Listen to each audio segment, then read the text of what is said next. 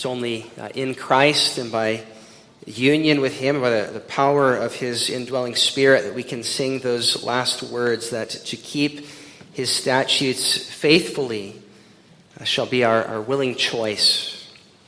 As we open God's word this morning, we turn to Job chapters 4 and 5. 2 weeks ago, you recall we heard Job's sad lament in Job chapter 3. So did his friends, who had been there with him for 7 days and 7 nights, and they apparently did not approve. So now the oldest of them, Eliphaz, speaks up. We read beginning at Job 4 verse 1. Then Eliphaz the Temanite answered and said, "If one attempts a word with you, will you become weary? But who can withhold himself from speaking? Surely you have instructed many, and you have strengthened weak hands. Your words have upheld him who was stumbling, and you have strengthened the feeble knees. But now it comes upon you, and you are weary. It touches you, and you are troubled. Is not your reverence your confidence, and the integrity of your ways your hope? Remember now, who ever perished being innocent? Or where were the upright ever cut off? Even as I have seen, those who plow iniquity and sow trouble reap the same. By the blast of God they perish, and by the breath of his anger they are consumed. The roaring of the lion, the voice of the fierce lion, and the teeth of the young lions are broken. The old lion perishes for lack of prey, and the cubs of the lioness are scattered." Now a word was secretly brought to me, and my ear received a whisper of it. In disquieting thoughts from the visions of the night, when deep sleep falls on men, fear came upon me, and trembling which made all my bones shake. Then a spirit passed before my face. The hair on my body stood up. It stood still, but I could not discern its appearance. A form was before my eyes. There was silence. Then I heard a voice saying, "Can a mortal be more righteous than God? Can a man be more pure than his Maker? If he puts no trust in his servants, if he charges his angels with error, how much more those who dwell in houses of clay, whose foundation is in the dust, who are crushed before a moth? They are broken in pieces from morning till evening. They perish forever with no one regarding.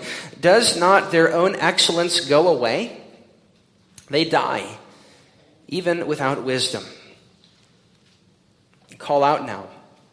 Is there anyone who will answer you? And to which of the holy ones will you turn? For wrath kills a foolish man, and envy slays a simple one.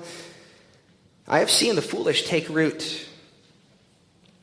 But suddenly I cursed his dwelling place. His sons are far from safety. They are crushed in the gate, and there is no deliverer. Because the hungry eat up his harvest, taking it even from the thorns, and a snare snatches their substance. For affliction does not come from the dust, nor does trouble spring up from the ground. Yet man is born to trouble, and the sparks fly upward. But as for me, I would seek God, and to God I would commit my cause, who does great things and unsearchable, marvelous things without number. He gives rain on the earth and sends waters on the field. He sets on high those who are lowly, and those who mourn are lifted to safety. He frustrates the devices of the crafty so that their hands cannot carry out their plans. He watches the wise in their own craftiness, and the counsel of the cunning comes quickly upon them. They meet with darkness in the daytime and grope at noontime as in the night. But he saves the needy from the sword, from the mouth of the mighty, and from their hand. So the poor have hope, and injustice shuts her mouth. Behold, happy is the man whom God corrects. Therefore, do not despise the chastening of the Almighty. For he bruises, but he binds up. He wounds, but his hands make whole. He shall deliver you in 6 troubles. Yes, in 7, no evil shall touch you. In famine he shall redeem you from death, and in war from the power of the sword. You shall be hidden from the scourge of the tongue, and you shall not be afraid of destruction when it comes. You shall laugh at destruction and famine. And you shall not be afraid of the beasts of the earth, for you shall have a covenant with stones of the field, and the beasts of the field shall be at peace with you. You shall know that your tent is in peace. You shall visit your dwelling and find nothing amiss. You shall know that your descendants shall be many, and your offspring like the grass of the earth. You shall come to the grave at a full age, as the sheaf of grain ripens in its season. Behold, this we have searched out. It is true. Hear it, and know for yourself.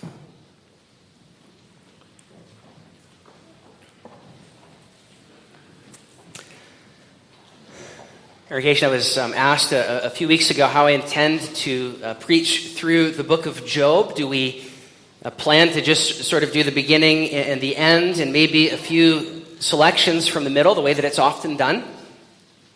Or do we plan to actually go chapter by chapter through it? And this question was related to Job's counselors. How do we preach 8 sermons on the poor counsel of Eliphaz, Bildad, and Zophar when God in the end tells us that it misses the mark?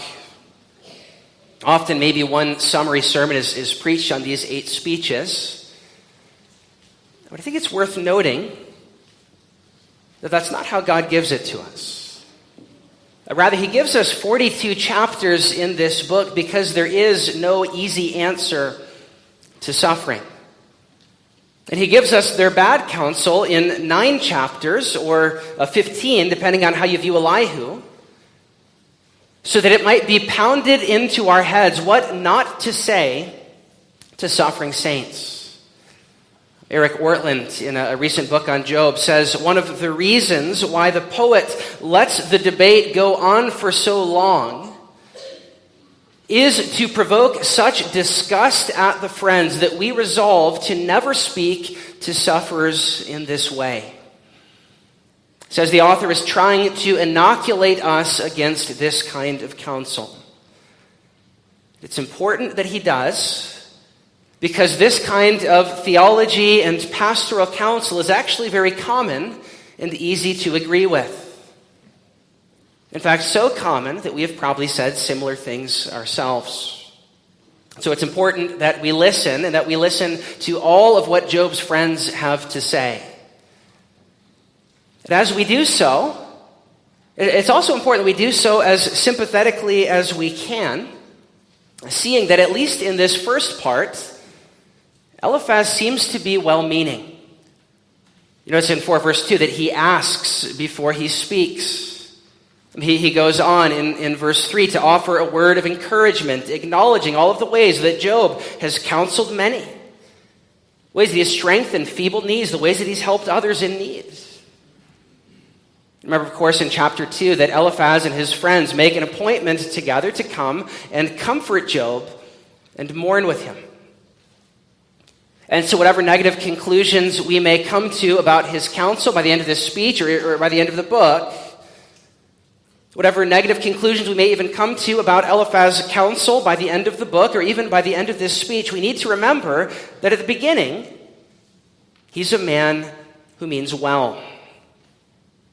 And this is important for us to grasp, because if we simply villainize him, then it's easy for us not to see ourselves in him. William Henry Green says, against this we must carefully guard, or we shall weaken the author's point. This point is this, that it's good men who give this bad counsel. And it's good men who give this bad counsel to such an extent that they do.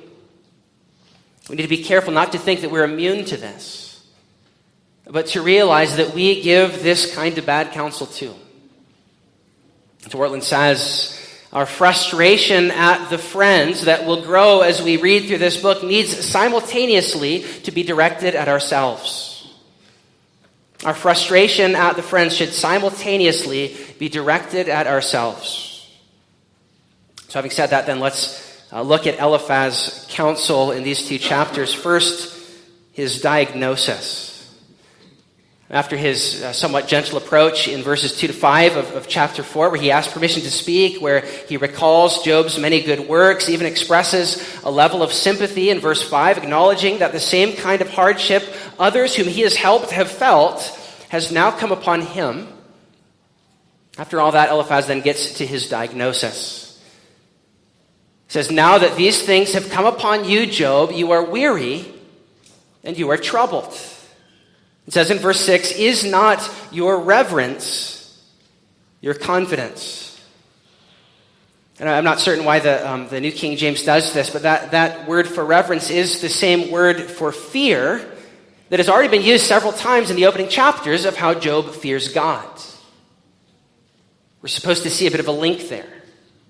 And then Eliphaz says, "Is not your integrity," end of verse 6, "your hope?" Is not the integrity of your ways your hope? And that should remind us too, that should signal a sort of echo in our minds of that same word in Job 2 verse 9, where Job's wife says, "Do you still hold fast your integrity?" Eliphaz is implying that Job does not fear God and that Job does not hold fast his integrity. This is his way of gently chastising him for chapter 3. Now, this is somewhat clear in other translations where verse 5, the ESV for instance, renders, "Now that it has come upon you, you are impatient. Suffering touches you and you are dismayed." Do you hear in those words Eliphaz's disapproval of Job's lament from chapter 3? He's saying you need to be patient, Job. Which is ironic, since James chapter 5 actually holds up Job as a model of patience. But Eliphaz and his friends who he represents do not share in James' assessment. Now, his fundamental assessment is that Job does not fear God nor shun evil, and that Job does not hold fast his integrity, but lacks patience as seen in his terrible words in chapter 3, for which he needs to repent. And then and then after he does that, he needs to place his confidence, Eliphaz instructs him, in his fear of God and in the integrity of his ways. Meredith Klein says, Eliphaz believes that there is a direct ratio between sin and suffering, that you reap precisely what you sow. And so Job obviously needs to repent. That's Eliphaz's basic diagnosis. Job suffers from a lack of godly fear, which we already know is not true, since we're privileged to have read the prologue in Job 1:1 and Job 1:8 and Job 2:3, where the judge of all the universe who sees all, the one who interprets the thoughts of the heart, says that Job does fear God. And we already know that Job does have integrity because we have read Job 2 verses 9 and 10. Where his wife says, "Why do you still hold on to your integrity? Curse God and die." But Job says, "Shall we accept good from his hand and not evil?" In other words, I will not curse him, but I will hold on to my integrity. But Eliphaz didn't hear that. Eliphaz wasn't there for that. But he comes after the fact with his quick diagnosis, you don't fear God.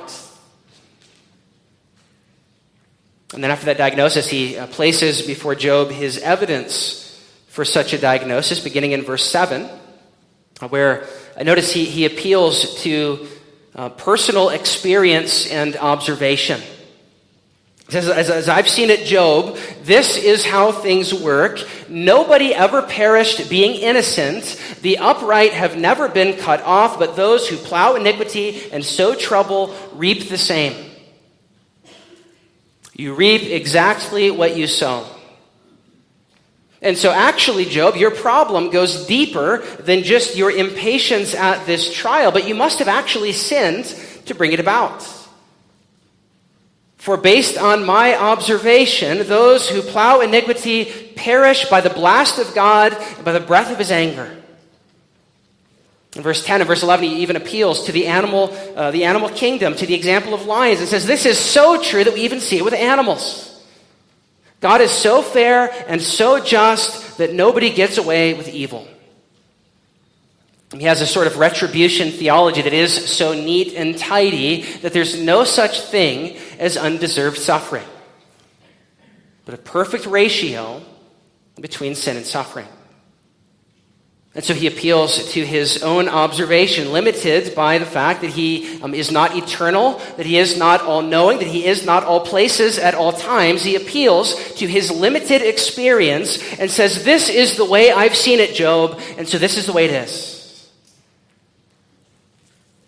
A dangerous thing to do. Not every experience is the same. We don't possess all the facts, even of what we do observe. And we are not infallible interpreters of providence. But Eliphaz forgets this, as we sometimes do also, and he presumes to teach Job based on his finite, limited observation. Says, this is what happened to me, this is what happened to somebody I know, and so this must be what's going on with you. That's his first piece of evidence.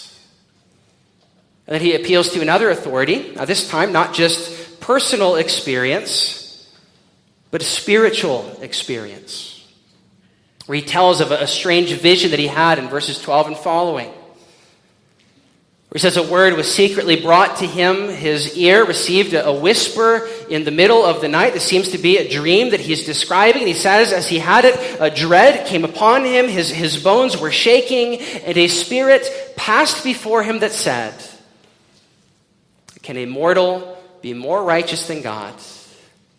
Or can a man be pure before his maker? I notice again to what Eliphaz appeals. He's saying, God told me. He appeals to personal divine revelation with which you cannot argue. And again, how often is this sort of thing not done? I think of a story where someone was told by a charismatic friend that the reason for their struggles with infertility were because they were possessed by a demon. They said, God told me. Therefore, your struggles are fundamentally spiritual and you need to get right with God rather than seeking medical help. God told me. They said, I have heard a word from God for you. This is your problem. How unhelpful. This sort of thing still happens today, and not just in charismatic circles, but also in ours. We're just a little bit more subtle about it. We say, I've been praying to God, and I feel led by God to say this to you. But how can they argue with what we're about to say if we've been led to say it through time with God? We need to make our authority when we're counseling suffering saints the Word of God and neither our personal or spiritual experience. In this, Eliphaz and we often fail. But I want you also to notice, beyond that, just how anticlimactic his revelatory dream is. As we read all of the build-up from verses 12 through 16, we would expect something more than just the basic principle that we're sinners. That's basically what verse 17 says, that we're sinners. Well, Job knows that. But Eliphaz presents it as if he doesn't, and as if this is somehow the answer to his problem. He goes on in verses 18 to 21. At this point, it's not quite clear if this is still the vision that he's recounting or if this is just his interpretation and application of it. And he says, Job, not even angels are right before God. Not even angels are pure before their Maker. How much less then those who dwell in houses of clay that are crushed like a moth and perish forever. And at this point, he seems to have in mind Job's situation and the house that was crushed in Job 119, where his children die. In fact, if you have a different translation, like the ESV before you, we see something similar in 421, where the New King James says, "Does not their own excellence go their way?" The ESV translates that, "Is not their own tent cord plucked up within them? They die even without wisdom." The same sort of thing seems to be going on there in verse 19 and in verse 21. Eliphaz is giving us an example of incredibly insensitive things to say to someone whose children have just died because the roof of their house fell down on top of them. He is in essence saying, "Job, God told me that their house was crushed because of your sin." But do we not sometimes do this sort of thing also? Rather than weeping with those who weep, we rush to tell them why they're suffering. It's because you dressed too provocatively. It's because you didn't spank your child enough. It's because you need to be more submissive to your husband. It's because you weren't wise enough in choosing a husband. It's because you're not fulfilling his needs enough. These are the sorts of ways that we blame sufferers. I heard another one where someone said, "It's because you let your kids watch Harry Potter that you now have this illness." Eliphaz is invoking divine authority to tell Job that his children's death is his fault. And at least he doesn't try to pinpoint some specific sin, but his assumption is that there is one, which he returns to in chapter 5 as he goes back now again to his personal experience. His evidence in this whole section is personal experience and observation, supernatural, spiritual experience, and now again in chapter 5, personal experience, where he says in verse 3, "I have seen." Let me tell you what I've seen, Job. I've seen the foolish taking root. People who seemed to be doing well, who seemed to have the blessing of God upon them, but then a curse came upon their dwelling place or their house. And here it's not clear if he's actually saying that he invokes this curse, or if he's saying after the fact, after witnessing their suffering, he judged them to be cursed. But he goes on in verse 4 to say that their sons are far from safety, and they are crushed in the gate with no deliverer. Again, what an insensitive thing to say to someone whose kids have just died. You are cursed by God. And when you appeared to be taking root, enjoying that abundance of chapter 1, that was not God's blessing, but that was something else. And now you were getting your just deserts. Your dwelling place has been crushed or has been cursed, and your sons are far from safety. He's suggesting a sin led to what happened. And he's also suggesting that Job is sinning right now. And he says, "Wrath or vexation kills a foolish man. Envy or jealousy slays a simple one." He's saying, Job, don't get all hot and bothered about what you perceive to be injustice, for you know that sort of anger leads to folly. And you know what happens to fools? They perish. The hungry will snatch your harvest. A snare will snatch your wealth. Verse 5. And he reminds him again that this kind of affliction does not just come from the dust. It doesn't just come out of nowhere, but is a result of sin. And so his personal experience confirms his so-called spiritual experience that sin leads to suffering. This is the evidence that Eliphaz gives for his diagnosis in chapter 4, verse 6, that Job does not fear God. Which then leads to his prescription in the rest of chapter 5, beginning at verse 8. Where he says, "If I were you, Job, I would seek God." If I were you, Job, I would seek God.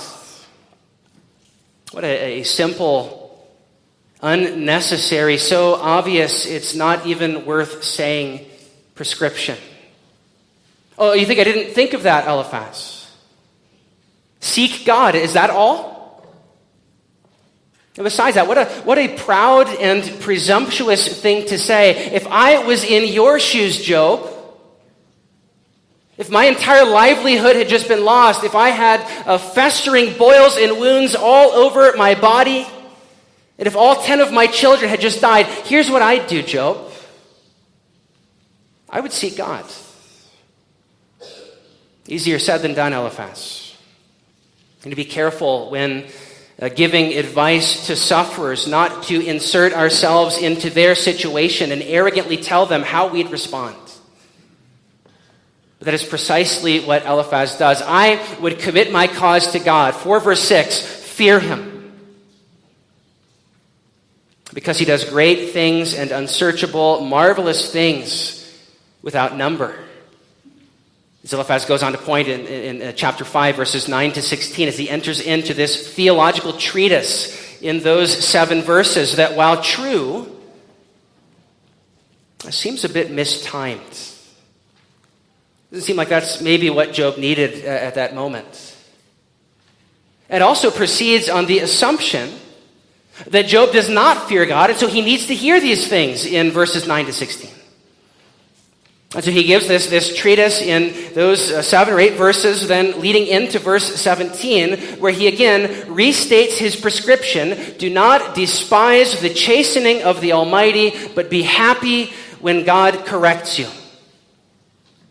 Realize, Job, that you are blessed. Be happy at this discipline. You see how this sounds a little bit like the counselor I quoted a few weeks ago who said that discouragement in the face of suffering is rebellion against God's providence, which needs to be confronted. That's what Eliphaz is doing. Don't despise God's discipline, but happily receive it. Here he misunderstands 2 things. One, that this isn't discipline, but that there's more than one category for thinking about suffering, not just discipline for sin. And 2, that you don't have to be happy when you suffer. He represents this sort of happy-clappy Christianity that thinks, for instance, the Psalms of Lament are sub-Christian, that offer suffering saints nothing to sing.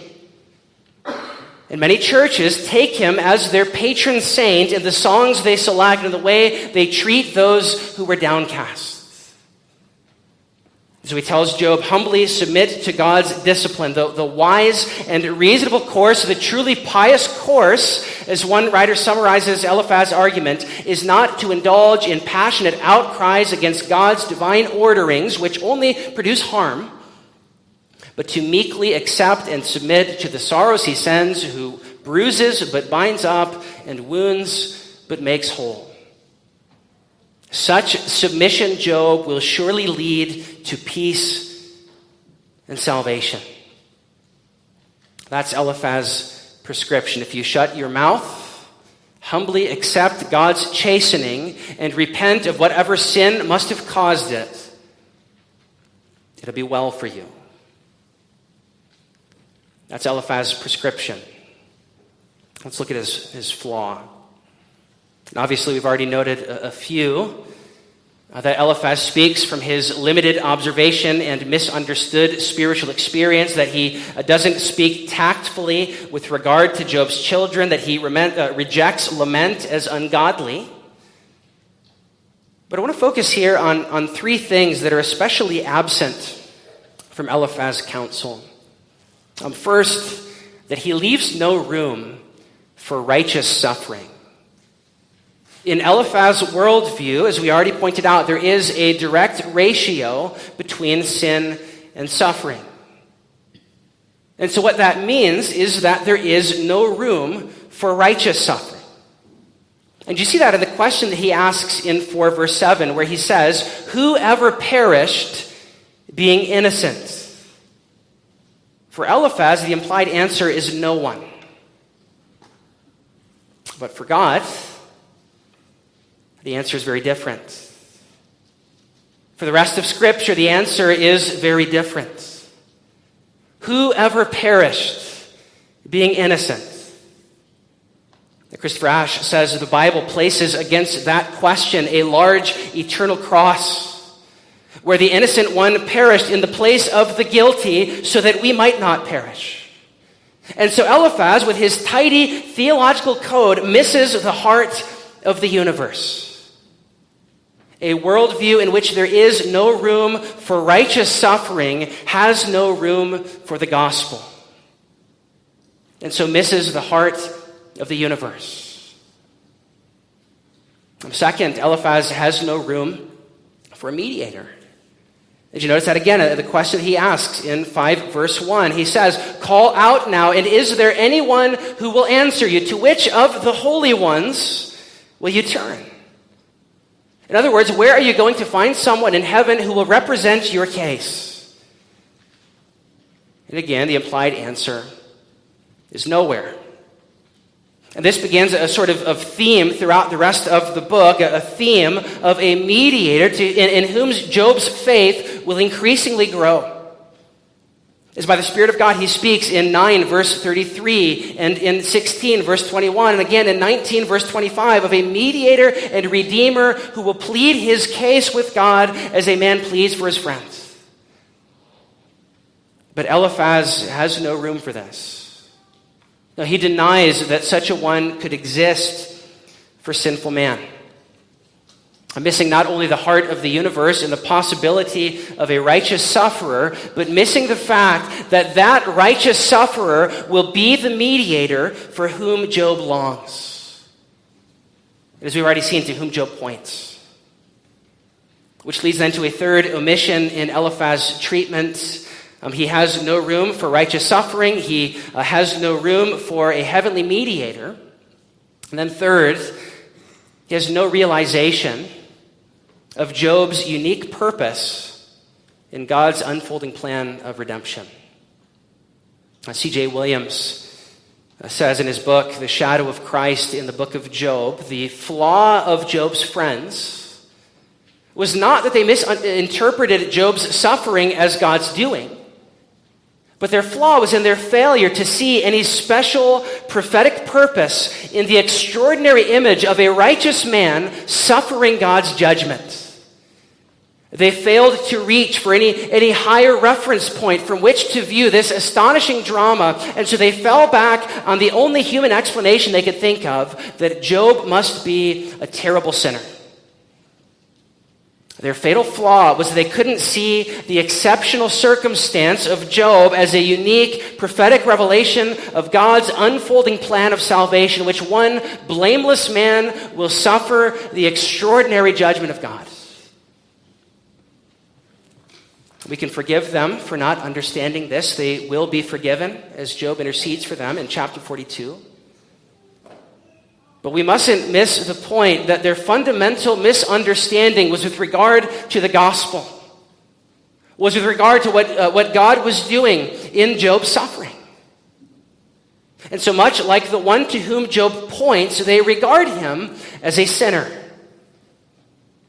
And this too, Job is a prophetic shadow of his Savior, a righteous, sinless man, yet numbered with transgressors. Meaning Eliphaz and his friends unknowingly contribute to this gospel drama. In order for Job's suffering to foreshadow Christ, he also had to be numbered with transgressors, though blameless and upright. This is the role of Job's friends. They number him with transgressors and therefore play a role in Job's typology. And so as we think about the contribution of Eliphaz and his friends, it is first of all in helping to prefigure the suffering one to whom Job points, whose suffering will not only be physical and emotional, but will consist in being labeled a sinner. And so positively, Eliphaz and his friends contribute to the unfolding drama of redemption by charging this righteous man with sin. And then negatively, they make a pastoral contribution in providing us with a myriad of lessons for how not to speak to suffering saints. who may not be suffering because of sin, but in God's wise plan may be suffering to fill up what is lacking in Christ's afflictions and silence the enemy. They teach us not to be quick to speak, 4 verse 2, but to keep from speaking if all we have is personal observation and misguided words from God. They teach us not to impose our narrow, rigid systems on sufferers or heap guilt upon them, telling them that they must have sinned. And they teach us, we who have seen the shadow to which Job points, not to give counsel that is devoid of the cross. Christopher Ash again comments, any counsel that is devoid of the cross will be discouraging and hurtful. Since the message of Eliphaz is a message of piety and religion rather than the gospel of grace, Job will be driven to despair if he believes it. Any message other than the gospel of the cross and the gospel of the mediator between God and men will lead suffering men and women to despair. Only the gospel of the cross brings true comfort.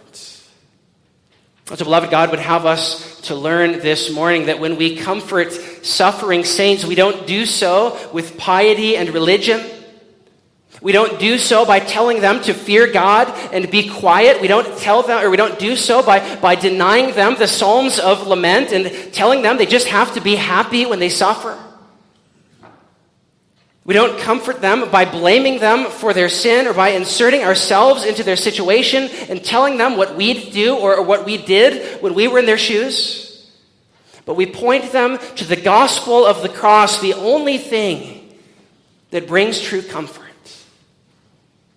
And repent of all the ways that we are like Eliphaz. Trusting that even as the mediator who Eliphaz denies will intercede for Job, he will also intercede for Eliphaz and for we who are like him. As you see, Christ is not only the answer for Job, but Christ is also the answer for Eliphaz and his friends and also for us.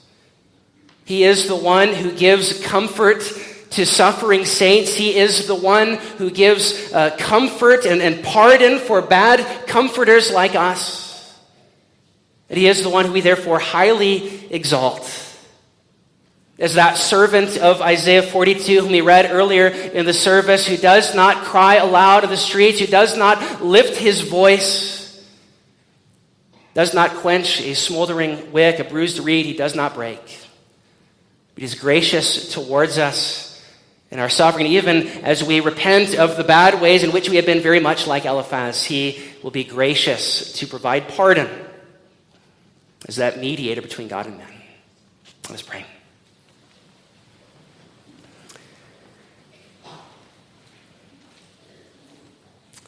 Our Father, we confess that we have often given Eliphaz-like counsel, failing to sympathize, speaking when we should not speak, speaking from our own limited experience, trying to speak on your behalf. As you see in that last verse of chapter 5, speaking from tradition, this is what others have told us is true, and so it must be.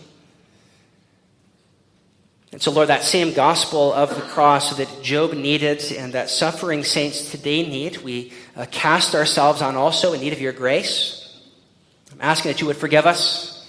I'm asking that you would help us to help your suffering saints, that through us you would show yourself to them as the God of all comfort who provides that comfort in your Son, the righteous sufferer, and the only mediator between God and men, our sympathetic high priest. Pray in Jesus' name.